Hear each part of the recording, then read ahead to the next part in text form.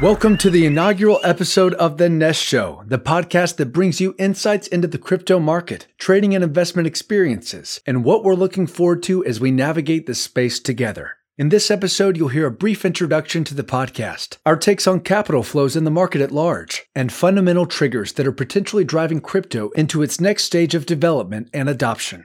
Later on, you'll hear from Sponge on his experience with automated trading strategies on various timeframes, as well as Burb's feedback on automation resulting from his extensive community outreach. And finally, you'll get a few tips that each of us have for traders in the market at any level. And thank you for listening. I'm your host, Ben, joined by Sponge and our fearless leader, Crypto Burb, who you will also hear referred to as Adrian. What the Nest Show is. This is a podcast brought to you by the Burb Nest community, an independent crypto and Forex-centered trading community built to sharpen each other in order to capture opportunities in the market while protecting capital and positions along the way. What this is not: trading advice. We are not financial advisors and encourage you to seek the counsel of a licensed financial analyst before making any financial decisions. Who I am. I'm Ben. I specialize in fundamental analysis of the market. I've been in the crypto market since early 2017 and linked up with these guys just about a year ago. Moving on over to Sponge. Hi guys, I'm Sponge. I've been in the market a similar amount of time. I specialize in technical analysis content, and I've been working with Bird for a short time, producing analysis for his group. And Adrian. Yo guys. My name is Adrian, or Crypto Burb. What can I say? I'm running a Twitter, right? I'm the founder and CEO of the Burb Nest brand that is going to rock all the way 2020. And this is my pleasure to be pretty much like the very first guest of our brand new project, brand new podcast, The Nest Show, and I'm extremely excited for that. As we all are. And folks, just to let you know, if you're in our community, you'll know just how active we are there, but you have no idea how much work we put in the behind the scenes action. So what these three voices that you're hearing represent are countless hours of work, of collaboration, both within the community and with the other administrators of the community, and countless outreach to other brands and initiative, mainly centered on the crypto space. So that's where Adrian and I have been working together mainly. And, we're really excited about the experience that we've had in the market so far, and also this latest activity in the market. So jumping right into it, over the last couple of days, the markets are green. It's like the rainy season. And, of course, the large caps have been leading the space, but pretty much across the board, we've got green. And Adrian, would you like to speak to any of the capital movements that we've seen? Obviously, these crypto markets are still very nascent and largely unregulated. So it can be a very exciting space. But as far as emerging trends and, significant capital influx, is there anything you're looking at for Bitcoin dominance or other kind of capital flows within the market? Yeah, sure. So that's pretty much certain. When it comes to as much as I am myself in the greatest part the technical analyst, right? I tend to put a lot of pressure, a lot of focus on from my side.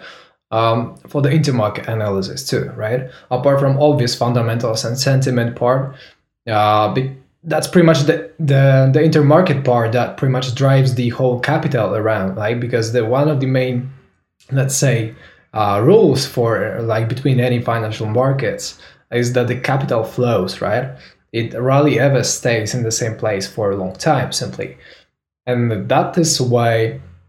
To monitor what's going on within the cryptocurrency market, we need to monitor also what's outside it, right? And for this very reason, I think recent fundamental, events, right, such as, for example, launching backed futures and options, like for the exchange, like back in September, right, or the upcoming mining, the upcoming halving, right, or halving. this is two versions pretty much to halving or happening, as I said, two options to express the same event for Bitcoin. And recent fundamental factors, I think they could have added pretty much like a lot of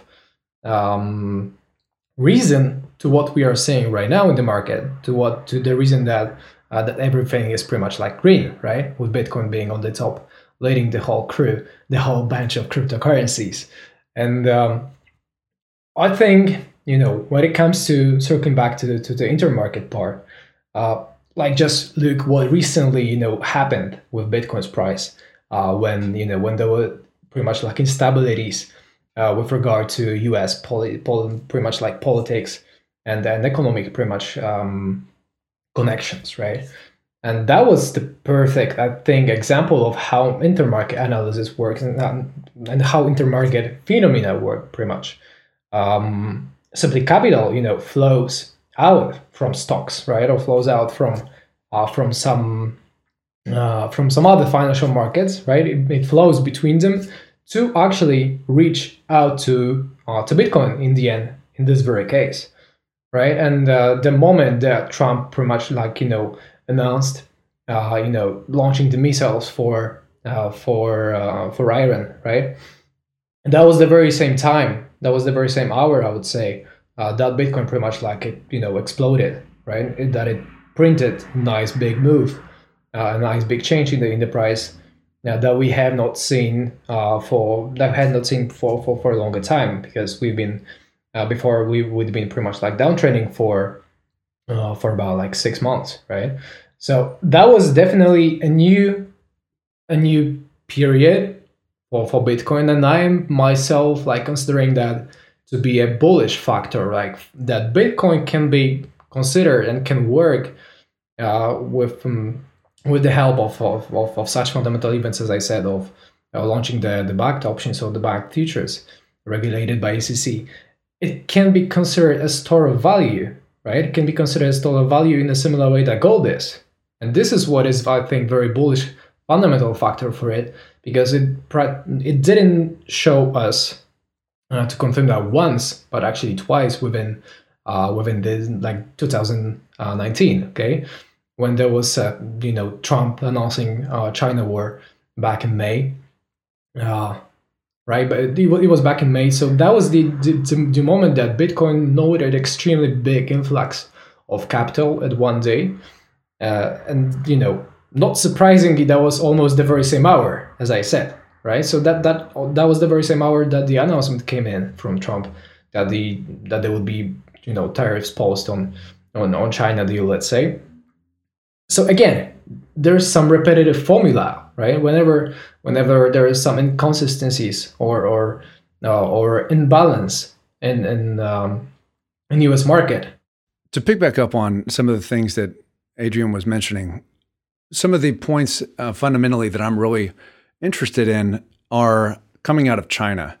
And obviously the Iran and Saudi infighting and how those affect oil flows and crude are instrumental to the market. But one of the factors that we see affecting crypto adoption actually started some decades ago with the inception of credit cards in the US and the lack of credit card servicers in China. And that caused for China to have a great deal of underserved or unbanked, where it was very easy for the internet age in the US to integrate credit card servicers into web payment portals. China hasn't had that luxury. So they have kind of by necessity been ahead of the game for alternative web pay services through Alibaba and Alipay, et cetera. And now, of course, with Facebook somewhat pushing China's hand with their crypto project, they obviously didn't want to lose out on that kind of crypto arms race. So we've really seen them escalate their initiatives and their timetables for their, state issued cryptocurrency. Are there any other global fundamental triggers that you're looking for? Sponge, if you don't mind taking that one. Sure, yeah. I mean, there's certainly one that I think a lot of people are talking about at the moment, which is Craig Wright. Obviously, as we know, he's been in court and he's been trying to prove himself as Satoshi. According to a recent court filing, I say recent, it was actually yesterday, a court filing, a third party has provided the necessary information to unlock his encrypted files, which seemingly is referencing the intermediary with the private keys necessary to unlock the 9.5 billion Bitcoin trove that he's got. Herb, how do you feel that will affect the market fundamentally and technically in the next few weeks? Throughout the history, and then since the very launch of the Bitcoin in 2008, there have been many posers. There have been many guys that kind of like try to present themselves as Satoshis, right? Like even when I was attending back in 2-3 months ago in Vegas, it was November. There was on the conference, on WCC conference, World Crypto Conference. There was another guy, this long hair dude. I don't even remember his name. I believe he was German, and he was acting and presenting himself, on stage, etc., as a Satoshi, right, as a Bitcoin co-founder. So I think in this industry, like everybody kind of like wants to pretend to be the owner or founder of Bitcoin, right? Which is obviously like nonsense. But they would still try to build some marketing perhaps around it, like to find some business right on it. But when it comes to strictly Craig Wright, I think I think this is mainly what's been happening with BSV, right? This BSV recently. Now that's been pumping like crazy, right? In the anticipation of pretty much the community claiming for this type of Bitcoin to be the real Bitcoin, right? I personally I lose my mind whenever I see or spot anything like that on the internet that people claim it to be the real Bitcoin, etc. Again, nonsense, right? And blindly following crowd, I would say. But with regard to the price for Bitcoin, I don't think First of all, it is the most risky financial market like in the existence right now.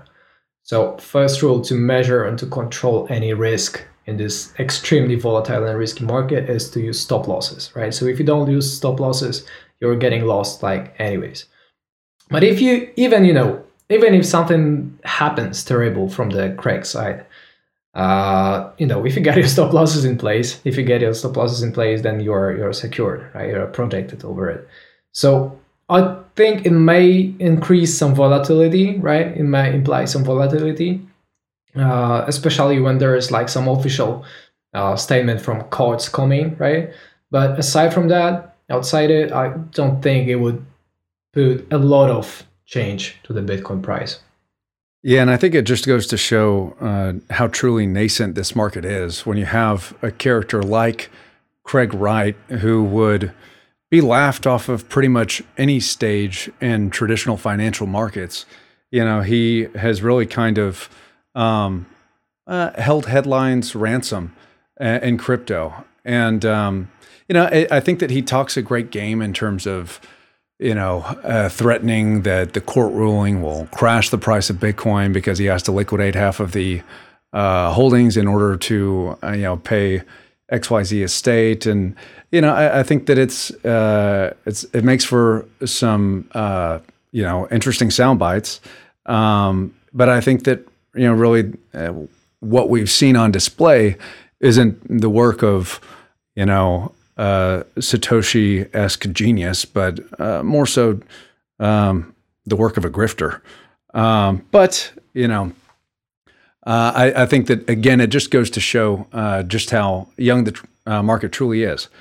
Another factor that I'm looking at in terms of global capital flows are, of course, the equity markets and legacy markets. And here in the U.S., the Fed has continued to pump a vast amount of capital into these markets, and one could suppose that they're propping them up, but they're, of course, as in any market cycle, will be a definitive correction. And looking at Bitcoin, crypto, and other traditional stores of value, especially precious metals, we see that comparatively speaking, platinum, gold are underbought compared to equities and their legacy counterparts. So I think that, of course, while the game continues to be hot in the global markets, we'll see capital try to squeeze as much profit there as they can. But what we're starting to see are what I would call some very favorable conditions where you have the kind of capital movements in crypto that capture global attention and says, hey, this market is still viable. And even though there are, characters like Craig Wright and other, suspicious activity, like the in Solar News today, which we'll cover in just a little bit, which would have, traditional markets kind of scratching their heads. It goes without saying that there's tremendous opportunity here. And I think that, wherever there's overnight, 25, 50%, 100% markups, it really captures the imagination of the retail investor. And, I think that we can all speak to that because I don't think there's a speaker or listener of this podcast who would be in the markets if our imagination wasn't captured by both, the promise of crypto as well as, financial gain in a speculative manner. So at any rate, Craig Wright is he's a character. I'll give him that much. But I would, if I were a betting man, I would take very hefty odds that he will never unlock any of Satoshi's wallets, and will continue eating out on that notion for as long as he can until he's no longer even a footnote in the development of the markets. So I'd like to transition into a next part of the show, which is to discuss some of the daily trading habits of our experts here. So Sponge, you've been using various algorithmic trading and automated trading techniques in the market for some time, and as myself and many others could probably speak to, the notion that an automatic strategy can be successful in this market to capture all that volatility is really attractive. But of course, with as much as volatility can earn you, it can also bite you. So what has your experience been on the automated front, and what are you looking at moving forward? Well, so I started automating, or at least looking into automation, sort of early last year, and in that time I wrote several indicators, and then eventually came to the point where I've just started automating trading. And if anything, I found it to be hands down the most beneficial thing I've done for my trading in years. There's several reasons for it. I mean, just the main factor in it that helps you out as a trader is the fact that you can trade without emotions now. So the algorithm, it doesn't care what you think. It doesn't care, if you had enough sleep that day, how your diet's been, all those things, and it will just make trades on your behalf. And it's as long as you've back tested it and it's reliable, you can rely on it. The first sort of hurdle I had in terms of algorithmic trading was trusting the algorithm, which sounds ridiculous because it's I know how it works, it's set up and it's back tested, but you always have that that certain fear just at the start. But after a few weeks and a few test weeks on BitMEX there, trading a few things, trades started rolling in successfully, and it's just been a wonder all year. It's freed up so much of my time, which is why I've been able to come along and work with Burb, which has been great as well. Yeah, it's great. It's just like having an edge, but not having to actually work. Yeah, Sponge, I'm really happy to hear that. And for our listeners, how are you specifically automating your strategies? Like, are you automating through through a private platform or through a Telegram-enabled bot? Like a Cornix or some such. How are you going about that? So right now, I'm actually automating them through TradingView. I get alerts sent to a bot, which I'm not sponsored for saying this, but I'll shill it anyway because it's excellent. It's a bot called DewBot. A lot of people use something called AutoView to automate their TradingView strategies. I've heard a few sort of varying reviews on it, so I thought I'd search out something better. And someone I know recommended DewBot to me, and it's just been excellent. It hasn't missed a beat since I started. And so the way it works is that I set my alerts on my TradingView indicators that I've made, and they get sent over to DewBot, and that will execute the trades for me through API. I am currently working on or working with a Python developer who's going to be setting up a brand new application that will be able to automate trading through, which should be quite a promising prospect for the next couple of years. I'm not sure how long it will be till that's out, but that's the next step, certainly. Right on. And as far as your automated strategies go, there's so many traders, especially in a market as volatile as crypto, who feel compelled to capture as much volatility as they can. Trading on the minute charts, or through another platform, trading on even smaller time frames, like almost like they would binary options. With your strategies, did you test, shorter time frames, or are you mainly on like a 4-hour or daily? Like, are you capturing large swings, or are you scalping, or does it depend from vehicle to vehicle? How do you go about that? So I'm basically most of my trading is midterm swings. So I'll trade stuff like the 4-hour or I've got one algorithm that's working on the 2-hour. It's currently long at the moment from 7336, and it hasn't closed yet, and we're up 20% from that one, which is great.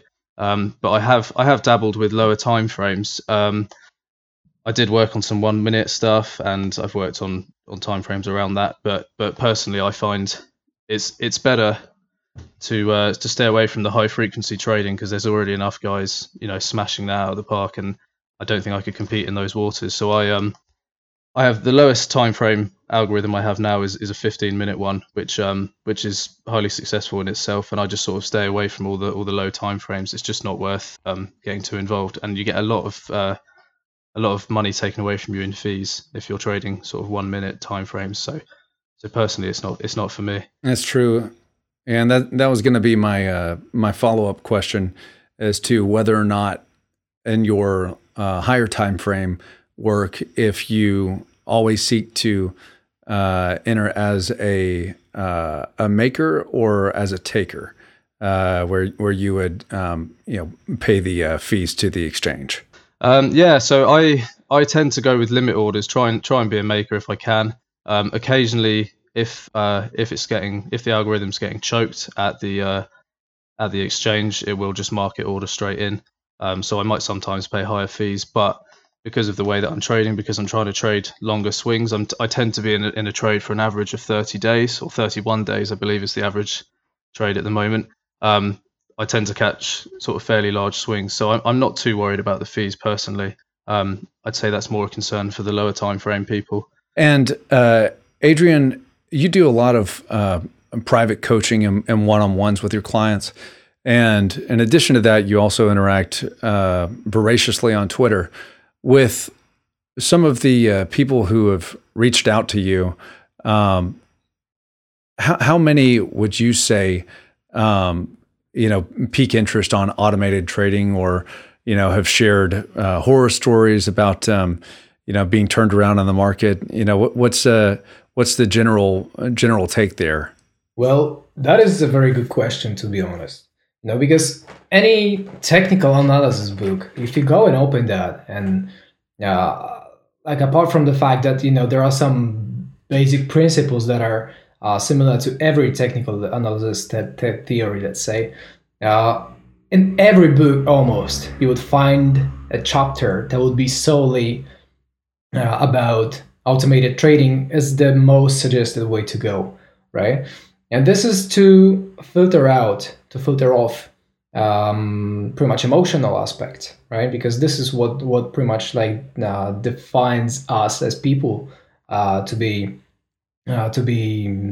traders, right? That we are being emotional, and that is our greatest us being emotional is our greatest enemy. So we end up being our greatest enemies at the same time when it comes to trading. So any technical book would go and suggest automated trading as the ultimate solution to go and follow.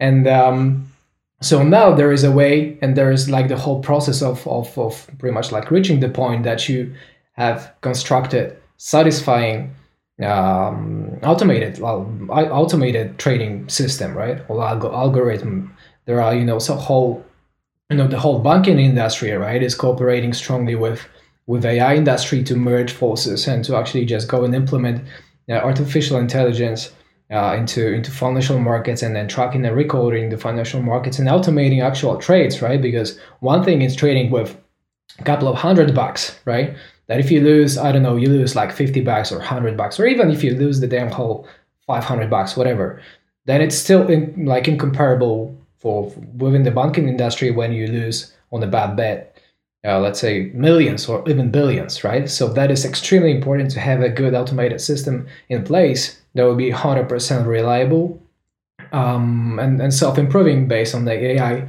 That's been pretty much trending within the banking industry, I think.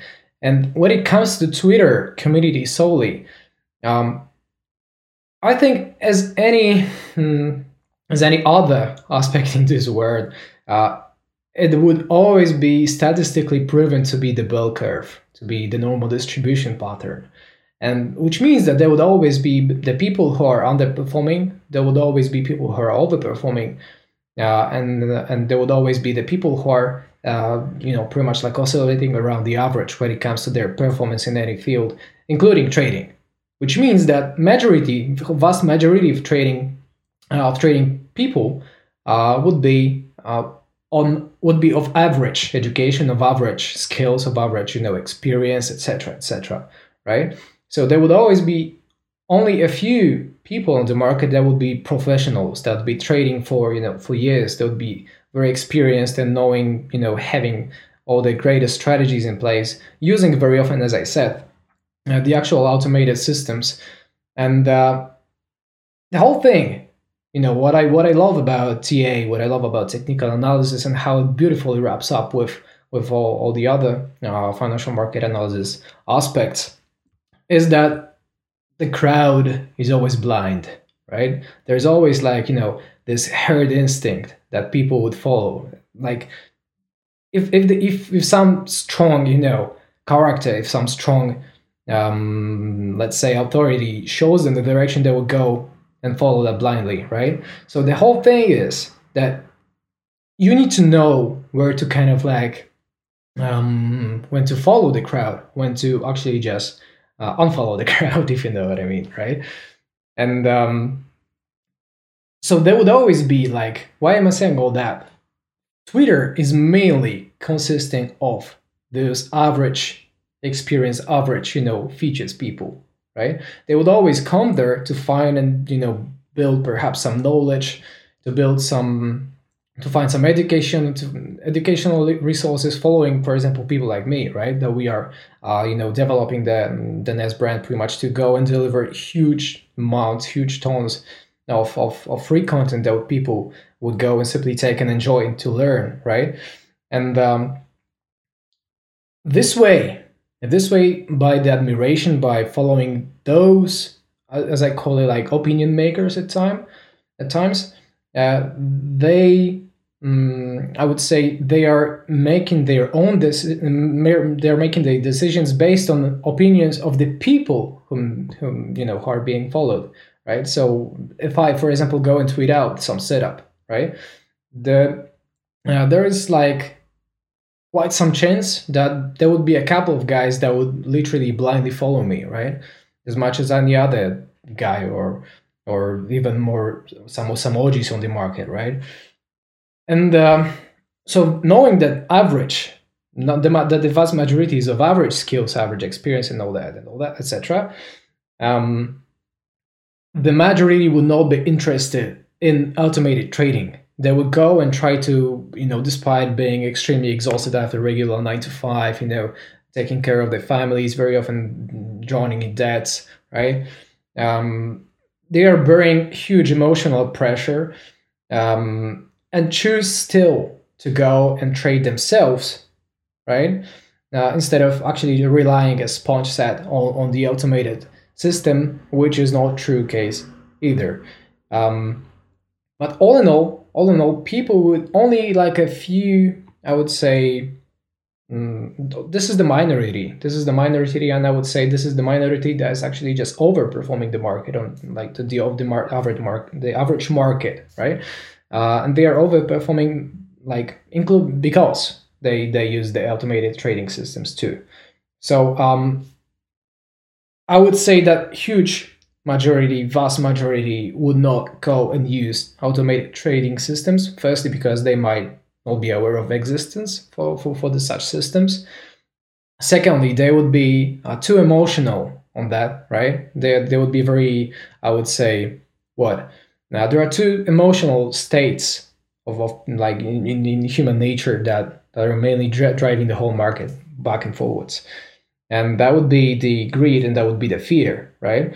And these are the greatest enemies. These are the greatest drivers for any kind of trader, and simply people are too greedy or too much. They have too much fear to use the systems, right? They are too greedy. They get too complacent.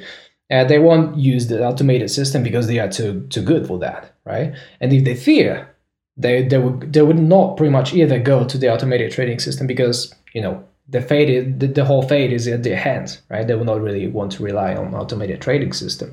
So it's all emotional game in this part. Yeah, it's truly fascinating because you bring up a number of great points there. One, say for instance, the community on Twitter can be so reactive, and a marketplace where vying for attention becomes an arms race of stimulation. People require greater and greater stimulus in order to react to something, or in order for something to grab their attention. And I think that people should take a hard look at their strategy and realize that at the end of the day, whether or not a system is performed on your behalf, you're still in an automated system, you yourself as a trader, because as an operating system, as a human, you've programmed yourself to react to certain stimulus and respond to certain stimulus, and require certain thresholds to meet triggers and engage reaction. And it's important to understand your own mechanism in order to be successful in the market.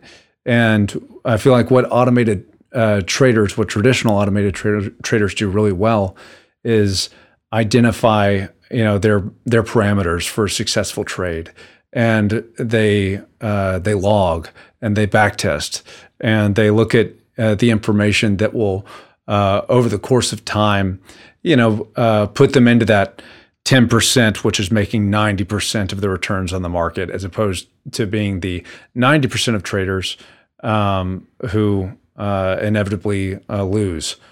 All right, guys, as we close out our episode, I'd like to take a moment to thank our listeners for all being here and give Sponge and Burb the opportunity to share hot takes or anything that they're looking forward to in the market or tips that they have for traders.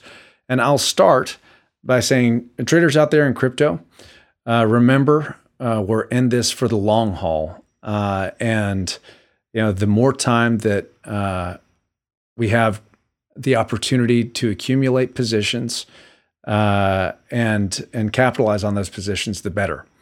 So in terms of trading, keep it simple and keep your eye on the prize, and do not, whatever you do not get washed out by overextended positions.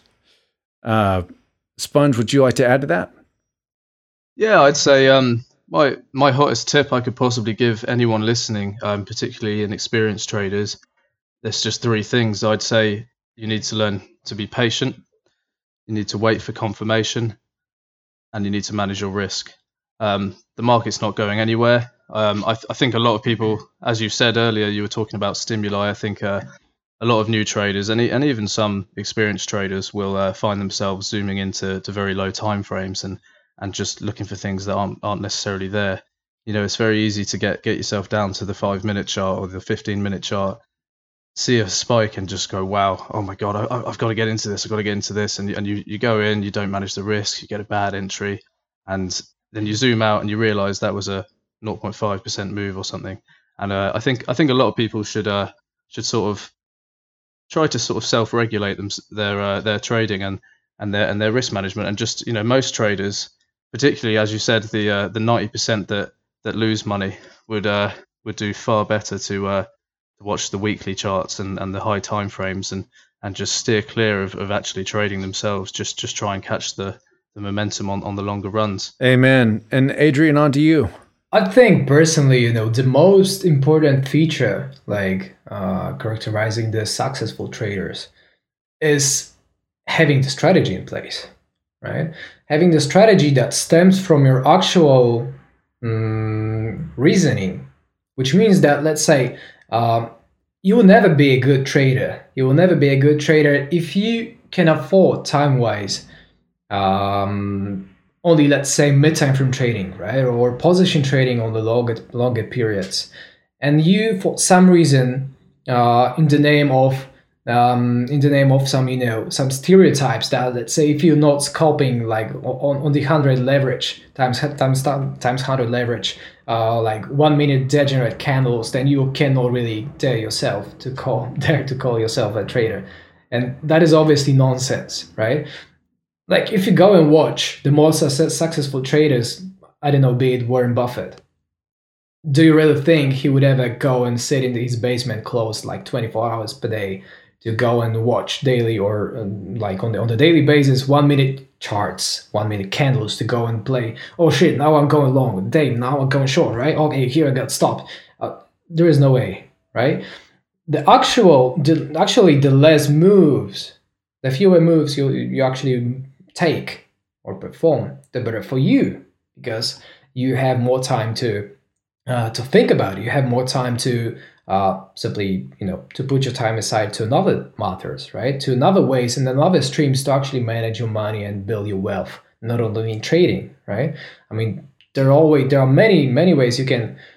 There are many ways, we can make money. It's not necessarily only financial markets. You can do any type of business. So, one of the main rules of any portfolio management is pretty much diversification, right? So we go and diversify into different markets, not only financial markets, right? Or even within the financial markets. You don't really want to spend your whole life within the most volatile market in the world, being stressed out whole time.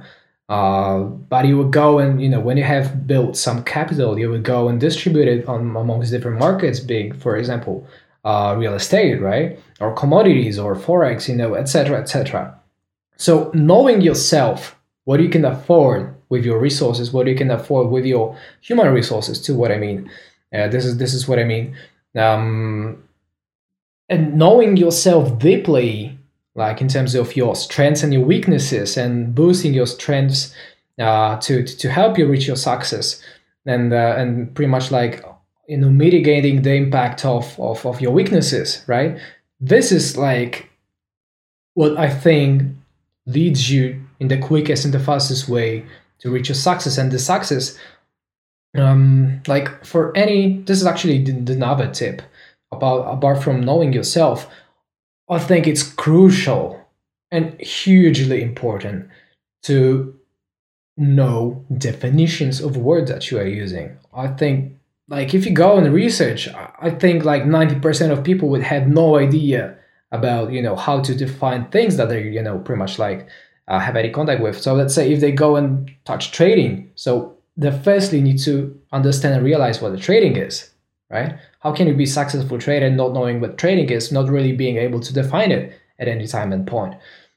So being able to, in the same way, to define your strengths and weaknesses, right? To define what your success is, right? Because the whole situation is in building wealth is that you define your input situation, you define your set of input data that you're like having at this point in time. And when you know what you want to achieve, your output data, right? You know where you want to be in some time and place. What experience you want to build, what you are trying to achieve. Only then you can arrange the process that will take you from the input situation to the output. And this process is a strategy, right? And only by being able to define things and matters that you are dealing with in a good way and manner, only then can you really be successful. Amen. And finally, guys, for our listeners out there who would like to connect with you on Twitter or otherwise, I'm just going to give you an opportunity to identify yourselves and your handles. You can find me on Twitter. It's just at SpongeCoinBob. Give me a follow and we'll talk. That's a good show, bro. That's a good show. That's my best go at it. That's a good show. That's a good show. So my tag would be crypto_burb, like BRB, not with the D at the end, right? That's the unique part. Definitely, I feel extreme pleasure and honor to be working with Ben and with Sponge. Like, they're awesome guys.